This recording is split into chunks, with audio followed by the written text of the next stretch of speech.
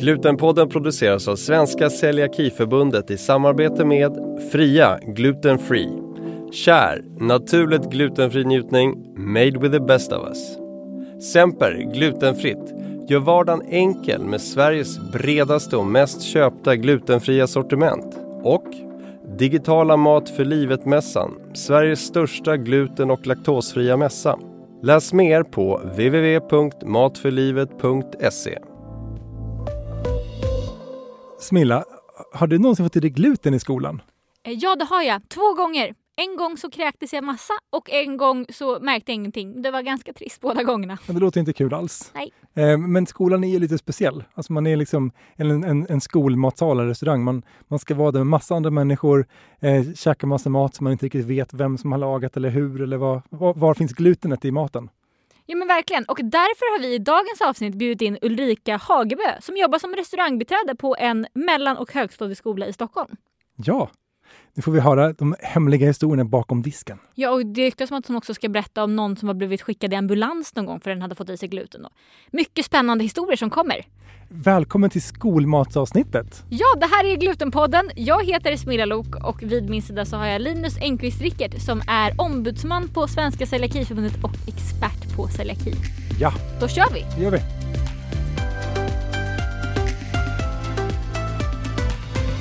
Välkommen hit Ulrika, vi är så glada att ha dig här. Tack så jättemycket. På min tid så sa man då att du jobbar som mattant. Det kände jag direkt när jag sa att så kanske man inte får säga längre. Eller så säger man inte. Nej, vi vill helst inte att man gör det. För att vi vill höja lite våran status och tycker att vi ska kalla oss restaurangbiträden. Restaurangbiträden? Våra matsalar heter inte matsalar, det heter restauranger, skolrestauranger. Det är klart. Låt mig direkt fråga, har du några elever just nu som har celiaki? Ja, det har jag, absolut. Mm. Hur många är de ungefär? Är det liksom en eller är det flera? Jag skulle säga att det är ungefär 11 av 450. Och handen på hjärtat, är celiakister jobbiga? Nej, jag tycker inte det. Det är faktiskt besvärligare, om jag ska säga så, med de som är multiallergiska. Okej. Ren celiaki eller gluten då, som vi kallar det i skolan, är inte så besvärligt. Men du säger att det inte är jobbigt. Men vad är jobbigast då att vara med oss celiakister? Vad är svårast att ersätta liksom? Svårast att ersätta? Nej, men egentligen ingenting. Det är väl, jag kan tycka att vi har lite brist i mjukt bröd. För vi bakar inte det själva i dagsläget. Hur funkar det med... Du säger att det finns brist i mjukt bröd. Ja, vi serverar ju mjukt bröd varje dag till alla elever. Och på soppdagar har vi till och med en buffé då med minst 1 hembakt och 2 köpta. Det jag tänker på, det som är intressant från mitt perspektiv som ombudsman, det är ju det här liksom med, alltså hur trygg kan man känna sig när man har celiaki och går till sin skolrestaurang och ska käka mat? Jag anser att man ska vara trygg. Det finns alltid minst en personal i matsalen som har kunskap om vilka som ska ha den specialkosten som vi säger. För vi har ju mera allergier än bara celiaki. Ja, precis. Och den personen ska veta vad du som besökare kan äta. Ja. Ska personer med celiaki veta vem den personen är? Jag vet inte vem den här personen har varit i mina skolor. Ja, det tycker jag. Vi brukar ha möten med de barnen och föräldrarna som är väldigt oroliga och presentera oss. Och vi har alltid namnskyltar och det är i princip samma personal varje dag. Men jag tänkte på det här du sa med mjukt bröd förut. Ja. Då kan jag som celiakist tänka att det är ju gott och rimligt om jag skulle få mjukt bröd. Men är det en rättighet att jag ska få hembakt mjukt bröd på soppdag? I våran kommun är det bestämt att det ska serveras mjukt bröd. Inte nödvändigtvis hemlagat bröd. Men det ser ju också illa ut kan jag tycka. De dagar där det står soppa med hembakt bröd. Om man inte kan erbjuda det till alla. Ja. Men skulle du bli nöjd om det stod pannkaksfredag och du fick potatisbullar? Väldigt relevant fråga. Har hänt flera gånger. Nej, det skulle jag inte. Särskilt inte när jag var så 10-11 år. Däremot var det var en lyssnare, vi har fått lite frågor från lyssnarna också, som skrev att hennes dotter hade fått pannkaka när det var våffeldag och tyckte att det var orättvist liksom. Ja, jag kan förstå det i och för sig. Men våffeldag är ju också helt fantastiskt att kunna ha i en skola. Ja, sant. Och kanske lite ovanligt. Eller? Ja. Jätteovanligt. Vi har aldrig det. Pannkaksfredag har vi. Men vi serverar gluten, ägg och alltså, you name it. Alla får pannkakor. Alla får pannkakor. Men finns det liksom riktlinjer för att det måste vara likvärdig kost? Eller kan ni på pappret egentligen servera mig? Bara jag blir lika mätt? Eller vad handlar det om? Vi försöker laga likvärdig mat. Men ibland brister det. Det ska jag ju säga. Jag vet inte exakt vad som står i riktlinjerna. Men jag anser i alla fall att man bör ge så likvärdig mat som möjligt. Idag var det stekt fisk. Då var det ju såklart enkelt med glutenfritt ströbröd och så. Ja.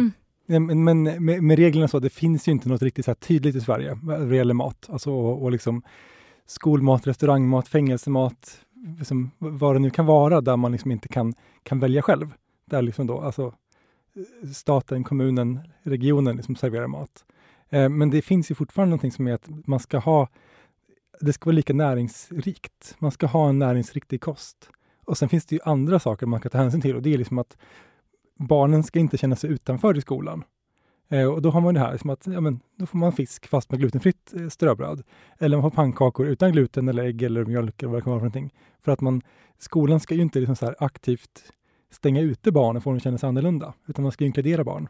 Det är ju ett uppdrag liksom, som man har. Absolut. Sen är det så här, det finns inte ett detaljnivå specificerat, utan man kan göra, och sen så, man når inte alltid upp, men så länge man har strävan där, tycker jag, som ombudsman, att det är jättebra. Man siktar dit, det funkar inte alltid, men man lär sig, och sen så så kommer man dit till slut.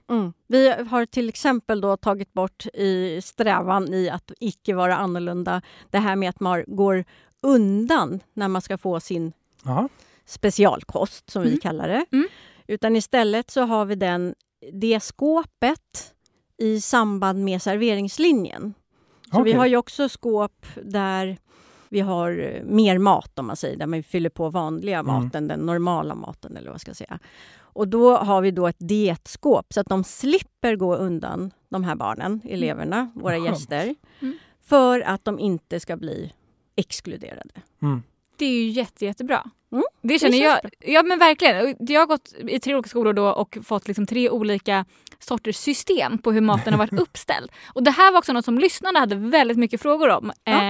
Kul. Just hur man tänker kring hur man placerar maten. Dels ur det exkluderingsperspektivet, men också kanske ur ett kontamineringsperspektiv. Hur jobbar ni kring det? Jag kan förklara lite våra gästers väg. De kommer in i matsalen. Där har vi en whiteboardtavla med alla våra allergener uppskrivna, de mest vanliga. Och där står det då vi serverar alltid 2 rätter. Ja, vad lyxigt. Varav det ena oftast är glutenfritt, men då kan det också vara vegetariskt. Så att då skriver vi upp då om de kan ta alternativ 1 eller alternativ 2.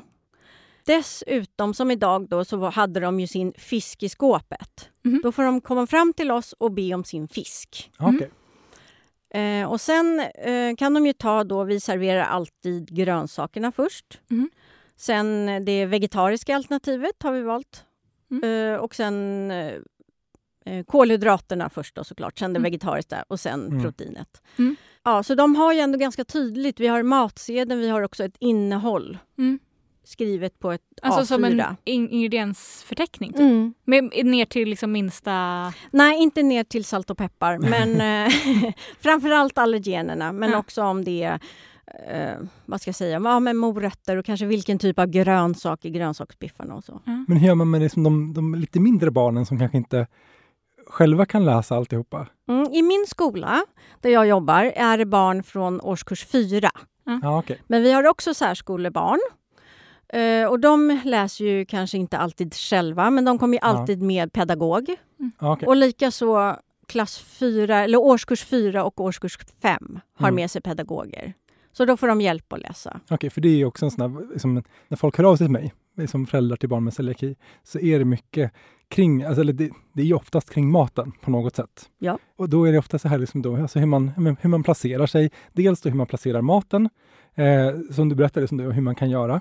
Men också då hur man placerar sig vid bordet för de små barnen, eller barn som har liksom särskilda behov och inte så här, klarar det helt själva utan att riskera att få i sig någonting som de inte ska få i sig. Ja, absolut. Men jag tror att det blir ganska självklart. Framförallt om de är väldigt, väldigt oroliga och man tar en liten rundtur när matsalen är tom. Man talar om vart det glutenfria brödet finns. Man talar om att man kan få portionssmör. Man talar om var mjölken finns om det är så att man inte kan dricka den. Och då blir de ändå tryggare i sin matsituation. Ja, men det tror jag verkligen. Men jag tänker, om man då är förälder och orolig, vem kontaktar man på skolan? Då kan man kontakta köken, tycker jag. Ja. Och det finns alltid en ansvarig i köket. Det kan vara antingen en ansvarig kock eller ett ansvarigt restaurangbiträde. Och det finns också enhetschefer. Eller kostchefen, som vi har. Vi har 2 kostchefer idag då, på vår kommun. Är det mest jobbigt eller mest skönt att ta emot en orolig förälder? Alltså är det skönt att få förklara att vi gör faktiskt det här seriöst och bra och noga?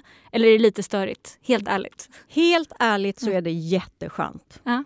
Det är bästa för oss i våran arbetssituation, så är det ju tryggare föräldrarna är och ju tryggare barnen är, ju lättare blir situationen.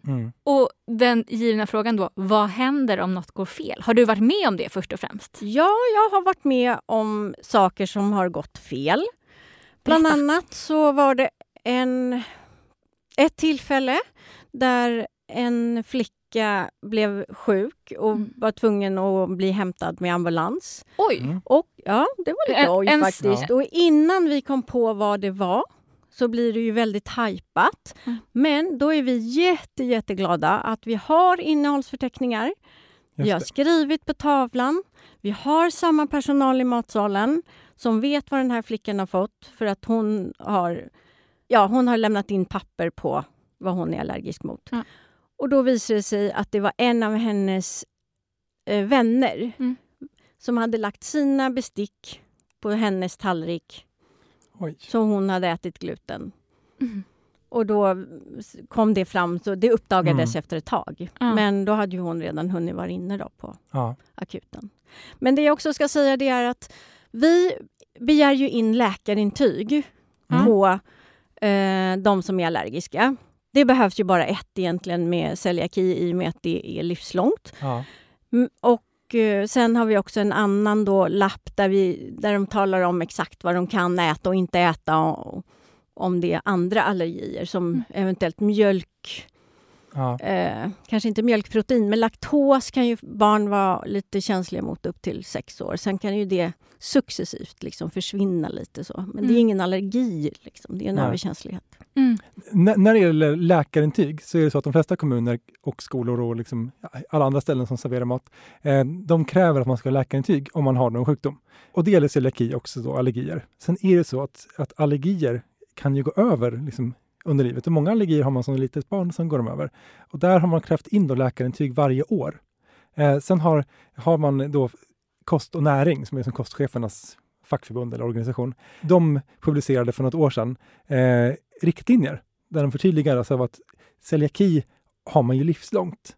Där behöver man inte begära in mer än ett läkarintyg. Okej, det är ju toppen. Så har man visat sitt läkarintyg som celiakist, då ska man inte behöva göra det igen. Alltså det kan ju fortfarande kräva in det, men det känns ju väldigt onödigt. Men om det är så att det är barn som vill ha anpassad kost på grund av medicinering, då kan ju det också ändras ju äldre man blir. Att man kanske liksom vill prova på att äta. Och då är det ett intyg. Och då kan det intyget vara från skolsköterskan bland annat. Och det vill vi gärna att de uppdaterar varje läsår. Ja. Vad kan det vara för typ av... För jag läste inför det här också att så här specialkost eller liksom önskemål på kost ökar supermycket. Ja, det tycker jag ökar mest. Mer än celiaki och kanske mjölkprotein och så. Men det är de barnen som på grund av en eller annan anledning medicinerar en sjukdom. De kan tappa aptiten. Och för att de överhuvudtaget ska orka med hela dagen så måste vi ge dem någonting som de ändå äter. Och då kan det vara anpassad kost. Och vi vill helst inte ha den här menyn, men vi måste ändå, för att när man ser att barnen inte äter och de blir hungriga. Och då är det ändå liksom att man har en diagnos som man har liksom ett intyg från någon sorts medicinsk personal, skolsyster eller vad det kan vara. Så det är inte bara att man går ner till sin skolrestaurang och säger hej, jag vill inte ha fisk eller hjortron. Och sen så får man allting man ber om. Utan det finns ju liksom, man måste ju visa upp någon sorts skäl till de olika sakerna. Ja, precis. Men jag har en fråga angående det här. För jag tänker ändå att det här med likvärdig kost är någonting som är väldigt centralt just när man är celiakist. Liksom. Och jag tänker att det kan ju, som du nu har sagt, att ni strävar efter det, men det går inte alltid kanske att laga hembakat bröd och så. Men kan det slå över åt andra hållet? Jag minns till exempel en gång när jag var liten och så sa de i matsalen så här, imorgon blir det fiskpinnar men vi har inte fått tag på glutenfria fiskpinnar. Vad vill du ha istället? Och jag sa, jag vill ha pannkakor. Och de gjorde det till mig. Förstå vilken kung jag var dagen efter när jag kom där med mina pannkakor och alla andra fick fisk. Men det blir, alltså, får man göra så? Måste inte alla få typ samma? Nej, det skulle jag säga. I och med att vi har den här anpassade kosten också. Ja. Och det är vissa barn som äter pannkakor 5 dagar i veckan. Ja, sant i och för sig. Ja, så då är det ju inte någon större skillnad. Så jag menar, det är väl bättre då, som jag sa förut, att du då har energi att klara dagen. Ja. Än att du inte orkar med och inte har ätit någonting. Det är sant. Det var faktiskt en lyssnare som skrev in för jag frågade vad är det bästa och sämsta minnet du har från matsalen.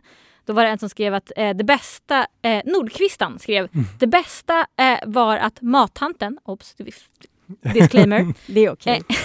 Lärde sig vad jag gillade mer eller mindre. Så ibland så kunde jag slippa den maten jag inte tyckte om. Ja. Det är ändå en klar fördel som celiakist, kan man säga. Ja. Om man har så vänlig personal. Jag tänker det här, så just liksom då, ordet mattant så att det är, från liksom perspektivet från den som besöker restaurangen så är det är ganska viktiga människor. Alltså så här, just det man säger, att gå i skolan eller liksom vara någonstans utan att ha liksom bra mat hela dagen, det är ganska jobbigt. Och liksom utan näringsrik mat och utan att ha liksom på ett bra sätt. Så jag tänker att man kan ju kalla folk alla möjliga konstiga ord, men det är ju en yrkesgrupp som är väldigt, väldigt viktig i skolan. Ja. Och väldigt, väldigt lätt att gnälla på maten. Ja, är man missnöjd och inte trivs i skolan så slår det ofta tillbaka på maten och matsituationen. Hur känns det då?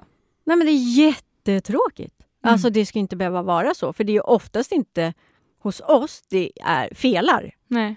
Men det är lättast att skylla på maten. Och det gäller ju både våra besökare och deras föräldrar. Ja.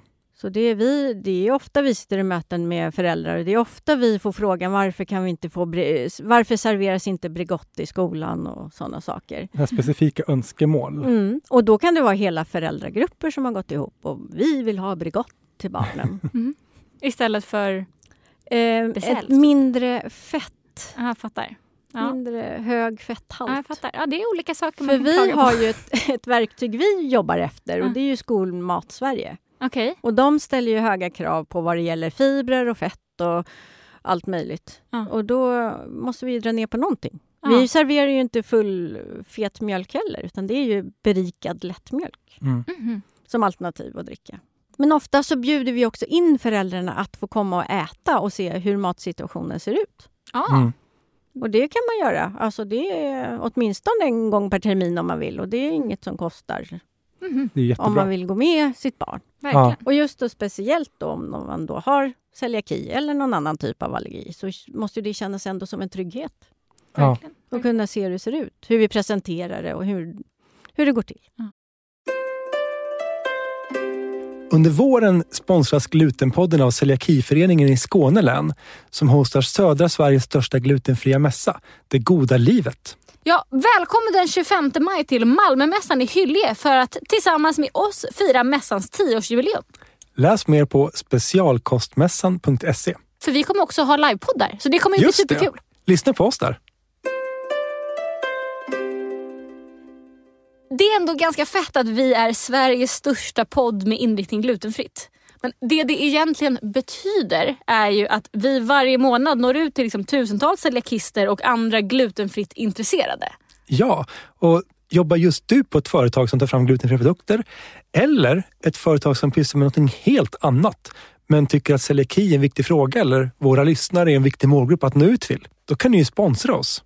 Ja, ni når ut till hela Celiaki-Sverige med ert budskap och vi kan fortsätta göra den här podden. En riktig win-win. Hör av er till info@celiaki.se. Så kommer Linus berätta allt ni behöver veta. Jag har 2 olika små situationer i matsalen som jag tänkte på om det är några kockar som lyssnar på det här. Som också är intressant att höra vad du tänker om det här. Som man kanske inte tänker är en del av maten, men som jag ändå upplevde när jag var yngre var jobbig som celiakist. Och det var först och främst att vi hade så trasor som man torkar borden med. Det var en som ansvarade för att torka bordet efter varje gång man hade ätit. Och i den hinken med vatten så var det ju liksom matrester. Och där förstår ju jag då att det ligger gluten. För att det ligger brödsmul, man torkar upp. Jag torkar inte bara upp min egen mat liksom. Den tyckte jag var jätteobehaglig. Och det tyckte ju många barn kanske att den var äcklig. För det var lite så vit sås kanske eller så i. Men först och främst, Linus, visst är det ingen fara att hålla i gluten på det sättet? Nej, inte hålla i gluten. Det måste in i munnen, ner i magen och sen liksom ute i tunntarmen för att det ska göra skada. Ja, men känslan var ändå att det var jobbigt. Ja, förstår jag. Hur jobbar ni med det? Har du tänkt på den här grejen överhuvudtaget? Ja, absolut. Men i den matsalen jag jobbar, där torkar personalen, alltså serveringspersonalen, torkar borden efter alla har ätit. Ja.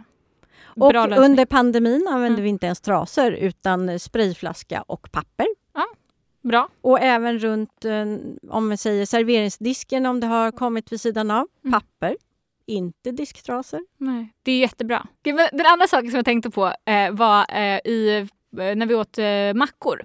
Och det kanske är mer fritidspersonal, men jag tänker ändå att då ligger alltid brödet först. För att man måste kunna bre sitt bröd och sen ta pålägg på brödet. Du kan inte börja ta skinka och sen ta bröd så att säga.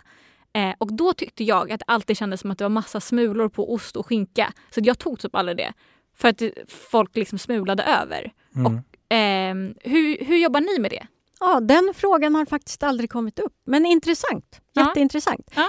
Vi serverar då till mellanmålet smörgåsar 3 dagar i veckan. Vad får man annars? Fil och flingor. Gott. Och så frukt och grönsak då såklart. Men då till filen, då har vi ju då pålägg på tub. Om man tänker mjukost och sånt. Och så blir det lite finare pålägg när det bara är smörgås. Men intressant. Men jag brukar ju alltid i alla fall lägga fram portionsförpackningar på smöret. Ja, det är jättebra. Och det blir ju inte smuligt. Nej, men det är bra också att tänka på. Att för jag vet inte om det kan hända, om de frågar så ska jag ju absolut ta till med det. Alltså det är ju jättebra fråga. Nu har vi inte så många mellis, men som till soppdagarna. Jag återkommer till dem. Det är oftast då vi har pålägg. Och då kan man ju faktiskt be om en ostskiva. Då brukar vi ha den liksom i kylskåpet. Då får man komma och be om det. Ja. Det är faktiskt smart, ska jag säga. Ja, tack. Verkligen. Vi har en lyssnarfråga som inte har något med celiaki att göra. Men som jag ändå tyckte var väldigt bra. Framförallt för att jag själv också vill veta. Det var Vendela Wu som frågar vad exakt är det i den vita såsen till panerad fisk? Jag vill veta exakt receptet, tack. Och det här känner jag själv att jag också vill veta, för det är den godaste såsen. Än idag, den godaste såsen man kan få. Den vita Vilken såsen. Vita sås? Är det den med dill i? Ja, jag tror det. Alltså med lite små gröna prickar. Jag antar att det är dill. Gröna prickar? Ja, men dill är ju ändå lite som små grässtrån. Ja, exakt. I den skulle jag säga att det är kanske... Jag skulle göra med lite salt och vitpeppar, lite lökpulver, dill i mängder, för det är bra, och gräddfil.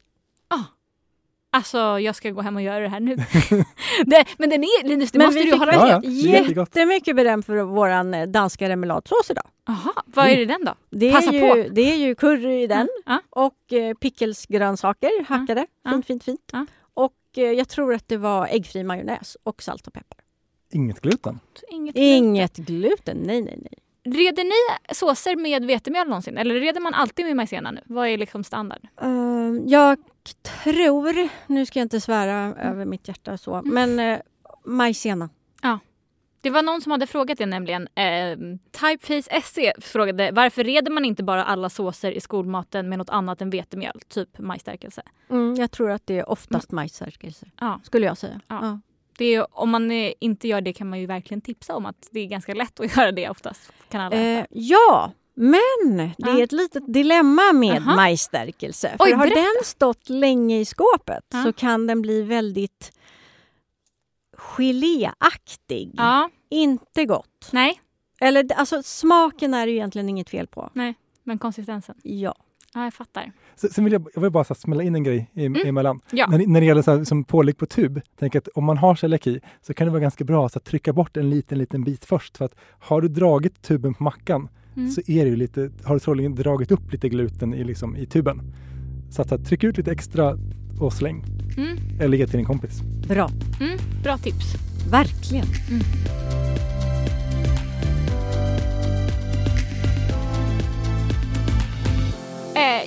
Vi måste börja avrunda, men jag har en sista fråga. Ja. Som kommer då från mig och hela celiakist-communityt då. För du pratar mycket om hur ni anpassar maten till oss. Hur ska vi vara i vårt bemötande mot er? För att vara den bästa specialkostpersonen. Nej men glada och ändå ta lite av maten när kocken nu har ansträngt sig. Tycker jag. Sen kan man också gärna komma med input. Det uppskattas alltså? Ja, jättemycket. Vilken typ av input då? Nej men den här rätten var jättegod, gör den igen. Eller det här är bra att använda, det använder jag hemma. Vi kan inte alltid ta in allting för vi har ju avtal att hålla oss till, ramavtal. Men input, alltså om det är någonting man kan använda istället eller så. Det är jättebra. Det ska alla celiakister ta med sig tycker jag. Ja, att man verkligen också kan påverka och göra skillnad. Självklart, man kan alltid påverka. Och ju fler som påverkar, ju större risk eller chans är det att det blir en förändring. Så bra. Tack Ulrika för att du har varit här idag. Ja, men tusen och gästat Glutenpodden. För att jag fick komma. Det var ju jätteroligt. Vad roligt. Och har man frågor till Celiakiförbundet till Linus så får man jättegärna mejla på ombudsman@celiaki.se. Jättebra. Och om man frågar till mig så kan man DMa mig på Instagram på smilla.glutenfrittliv. Man ska också såklart följa Glutenpodden på Instagram. Det heter glutenpodden_ för att Glutenpodden var upptaget. Det har vi sagt 1000 gånger nu. Ja. Och sen så ska man också såklart prenumerera på podden så man kan få en ping nästa gång vi kommer med ett nytt avsnitt. Och inte minst bli medlem i Celiakiförbundet. Inte minst bli medlem i Svenska Celiakiförbundet. Tack för att ni har lyssnat. Tack. Ha det bra. Hej. Hej.